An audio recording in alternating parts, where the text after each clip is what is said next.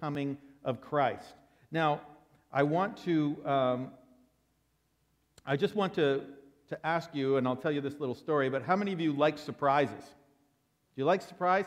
Well, there are some surprises that are really good that we're all very excited about, right? A birthday surprise or a special gift, but there are some surprises that we're not so thrilled about. On this particular day, now this is a true story, it comes out of California, and I need to tell you that because it's probably wouldn't necessarily happen in our city, but it definitely happened there. There was this sweet little old lady that was buying her groceries at a local store. And as she had made her purchases, and she was coming out of the store with her bags of groceries, she noticed that there were 4 men getting into her car. And she immediately dropped her groceries on the ground, reached her hand into her purse, and pulled out a handgun. She jumped in front of the car, pointed the gun at the windshield where the 4 men were in the car, and said, "Get out of my car right now. Don't think I don't know how to use this." Immediately, the men jumped out of the car and ran away. The lady calmly put her gun away, went back, picked up her groceries, put them in the car. She put her key in the ignition and went to turn it, and it wouldn't turn on. And then she looked around the interior of the car and realized it was not her car. You see, she had been in somebody else's car. Her car was actually parked 4 spaces over in the same row. She calmly gathered her groceries, put them in what was her actual car, and drove to the police station to report herself. Now, when she got to the police station, she came up to the counter of the officer that was serving the public on that day, and she began to tell her story. She began to tell on how she had made this terrible mistake, and she had pulled her gun on these people, and they had run away, and she was so sorry, and it was an honest mistake. And the police officer started to laugh. In fact, he was laughing so hard he could barely contain himself. And he points down to the other end of the room where there's 4 men that are still trembling, reporting a carjacking by a sweet little old lady. Well, in the end, she apologized profusely, and they accepted her apology. No charges were laid, and everybody went back to their life. But I tell you that was the surprise of the day, probably for both of those parties. Surprises often bring change. And people are not so good with change. If the change is a surprise, if it happens upon us all of a sudden, then people can be very upset by that kind of change. It's unplanned. But there are times when change is definitely necessary, and so when those changes come upon us, we like it when we've had some warning. When we've had some notice, then we can adapt to the change. We can prepare ourselves mentally and emotionally for that change. Now, Jesus knew what human nature was about, what it was like. And when we go through the different kinds of changes that he was going to be talking about with his disciples, he was warning them. He warned them that he was going to be put to death by the leaders in Jerusalem. Now, the disciples didn't understand it, but after it had happened, they were able to look back and go, "Oh yeah, he said so. He said that this was going to take place. He talked about his resurrection."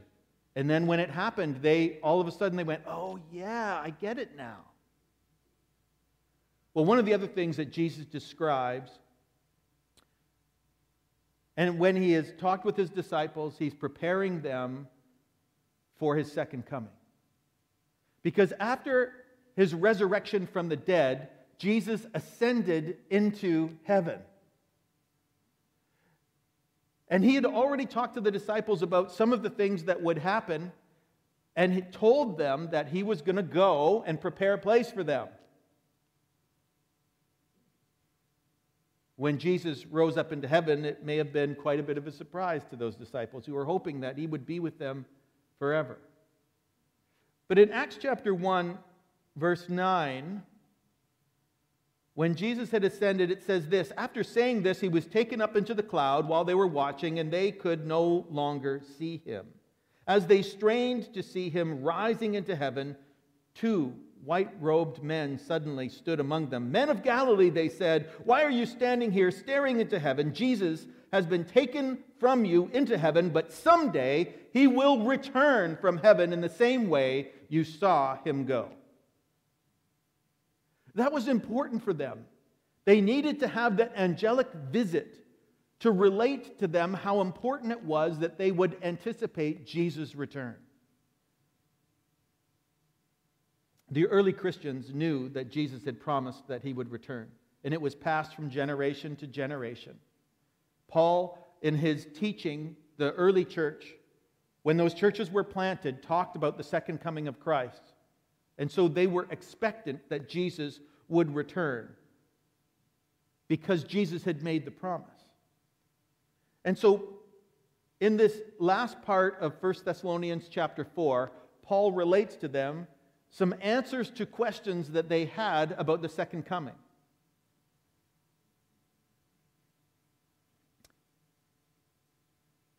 And so the Christians in Thessalonica had questions about Jesus' return, and this is what Paul had written to them, starting at verse 13. "And now, dear brothers and sisters, we want you to know what will happen to the believers who have died, so that you will not grieve like people who have no hope. For since we believe that Jesus died and was raised to life again, we also believe that when Jesus returns, God will bring back with him the believers who have died. We tell you this directly from the Lord."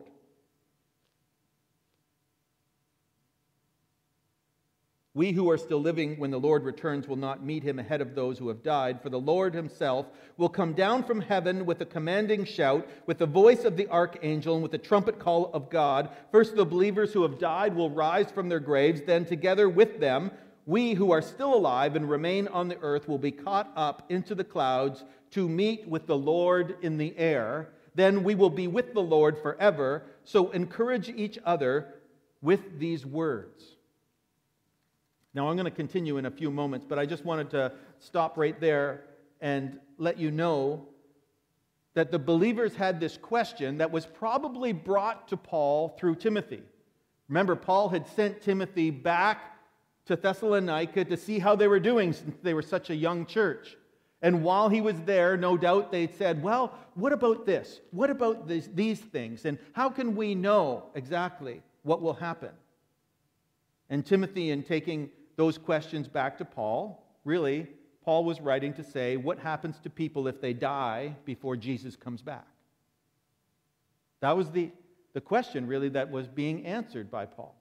And so Paul told the believers that their fellow Christians who died before Christ's return would be raised to meet him, and then those that are alive when Jesus returns would be united with them in the air.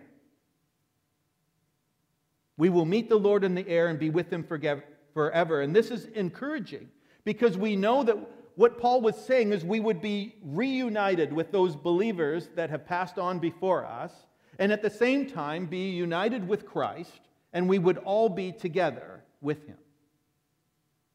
And now that is something that is encouraging, and we need to encourage one another that we will be together with Christ and with one another. All those generations that have gone before us believing in Christ. Now, Paul takes advantage of their questions and expands on the teaching about the return of Christ in 1 Thessalonians chapter 5. He takes advantage of this and talks some more about it. And so, starting at 1 Thessalonians 5:1, it says, "Now concerning how when all this will happen, dear brothers and sisters, we don't really need to write to you." You may say, why did he say that? Why didn't he feel he needed to write? Well, he had already told them about this. He had already talked about this, but he was reminding them now. Verse 2, "For you know quite well that the day of the Lord's return will come unexpectedly, like a thief in the night. When people are saying everything is peaceful and secure, then disaster will fall on them as suddenly as a pregnant woman's labor pains begin, and there will be no escape. But you aren't in the dark about these things, dear brothers and sisters, and you won't be surprised when the day of the Lord comes like a thief. For you are all children of the light and of the day, and we don't belong to darkness and night, so be on your guard. Not asleep like the others. Stay alert and be clear-headed. Night is the time when people sleep and drinkers get drunk, but let us who live in the light be clear-headed, protected by the armor of faith and love, and wearing as our helmet the confidence of our salvation. For God chose to save us through our Lord Jesus Christ, not to pour out His anger on us. Christ died for us so that whether we are alive or dead or alive, when He returns, we can live with Him forever. So encourage each other and build each other up just as you are already doing. Now, these things are important, right? When we talk about the rapture, which is the first part of God's plan for Christ's return, we are expecting that Christians will be taken up and gathered with Christ. And there's a lot of other things that go along with all of that, and that we'll talk a bit more when we get into 2 Thessalonians, when Paul expands some more on his teaching to the church about the second coming. But ultimately, at this point, as he's answering the question, they're saying, well, when is it going to happen? And he's going, I already told you when it was going to happen, when God wants it to happen. He said, you know that the time is up to the Lord. Will it happen unexpectedly, he says. The timing is up to God, that there was within Thessalonica, there was a belief that Jesus was going to come back soon, that they expected Him to come back in their lifetime, as it has been in every generation since then. We have come to expect and want to anticipate that God is sending the Lord Jesus Christ back to restore all things. But some of the people in Thessalonica got the idea that it was going to happen so soon that why should I work? And so they quit their jobs. And they began to do nothing and rely on others for their daily food. And it was becoming a problem. And ultimately, Paul was saying, Jesus' return is only up to the Lord God Almighty. You don't know when the day or the hour is, and so you should live in a way that is respecting of who God is. Would it be a surprise? I mean, when he talks about coming like a thief in the night, we think, oh, that's a surprising, shocking thing. But Paul says, no, you should not be surprised on the time and the date when Jesus returns. Why? Because you are children of the light. You don't live in darkness. You are awake to the things of God. And so God has given you various signs and warnings about when that will happen. And ultimately, as long as your eyes are open and that you are awake to the things of God, you are connected to Him, then it will not surprise you. This is what Paul was saying to the church.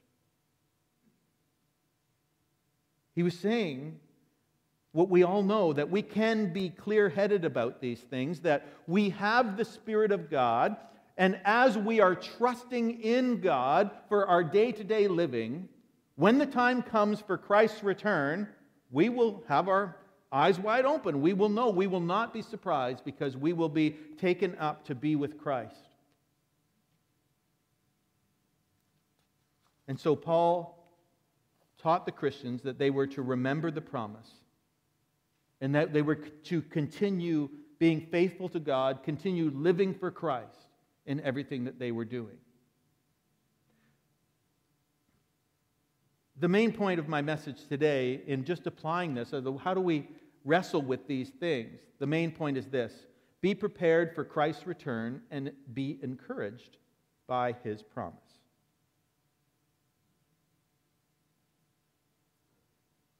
Sorry, I had a little error with my slides. We should be prepared for Christ's return and be encouraged by the promise that Jesus has made. Those two things go hand in hand, because as we are prepared for what Jesus wants to do in returning to this earth, to restoring all things, all of the things that will be part of God's plan that will come into play, we know that God has control of all that is the future, as well as what's gone on in the past, as well as what's happening today. that it is secure in God's hands, and we are secure in God's hands. And so we can know that Christ made this promise to return, and that should encourage us. That as we follow Him, as we keep our eyes open, being ready for Him, that we should be saying, He has guaranteed eternal life for me. For my friends that believe in Christ, we will be united with Him. And so, we have a lot more to say about end times. We have a lot more to say about the things that are concerning how it will play out and what God has spoken in prophecy. But right now, in dealing with what Paul was telling the church, Jesus is coming again. And we need to be ready and watching, and we need to encourage others with these words. So how can we be prepared and be encouraged? I want to give you just these 4 little things that will help us as we are looking for the return of Christ. The first one being, of course, that we should stay connected to Christ. That we should be clear-headed. We should be relying on the Spirit of God. We need to be connected to God. We need to continue to read the Scriptures, to dig into what the prophecies really are all about, what God has said about how we should live. We need to be connected to Him by the Spirit, listening to what God would say about our lives and how we should pursue the things of God in our time. Stay connected to Him, and you will be prepared, and you will be encouraged. The second thing is to live a life of faith in God, depending on Him to bring us into eternity. Eternal life is the hope of every believer. We have called on God to save us from our sins, and we are saved for what? So that we can spend eternity with Him. That we know that where Christ is, that's where we want to be. That He is the one who holds the key to life and death. And so when He promises that we will have eternal life, it is a wonderful thing. And we can be prepared for the return of Christ. We can be encouraged as we have faith in God that eternal life is ours. The third thing is that we should live expectantly, as Christ's return could happen at any time. The believers of the early church believed that Christ could return in their day. There are people that have passed away through many generations that believe that Christ could return in their day. We believe that Christ could return in our time, within our day. It could happen at any time. There is nothing holding God back. He can fulfill this promise at any time He chooses. And so we say that the return of Christ is imminent. It could happen any time. And so we need to be ready. We need to be prepared. We need to be looking for what Christ would say. And I tell you, it always happens when we're wrestling with deep problems. There are times when I've said, "Oh God, would you please come now?" Haven't you done the same? There are times when you're just going, "Oh, this is such a mess. How are we ever going to get out of this mess? If Jesus would come, some things would be solved, resolved." Now, I know that there are a lot of different signs about Christ's second coming. Paul says there will be a trumpet, there'll be a shout, Jesus will return on the clouds. You look through the Gospels and through the book of Revelation, there's a lot more signs that God has already spoken about the second coming of Christ. But I want you to be encouraged today. I want you to be prepared. So live expectantly, saying it could be today that Christ returned to collect His people, to gather His own to Himself. The fourth thing is this: to encourage others with the promise of Christ's return. Encouragement is so helpful to us as human beings. When we are encouraged, we are positive. When we're encouraged, we're looking towards God. We're helping others. And Paul repeatedly says, encourage people with these words about Christ's coming. The fact that Jesus has promised that He would return, encourage people with this, that we would not live in fear. but we would rise up in faith to call on God, that we would remember that He has our best in mind, and that we can continue to call on His name, knowing that His plan is sure, and that He will bring it about in good time.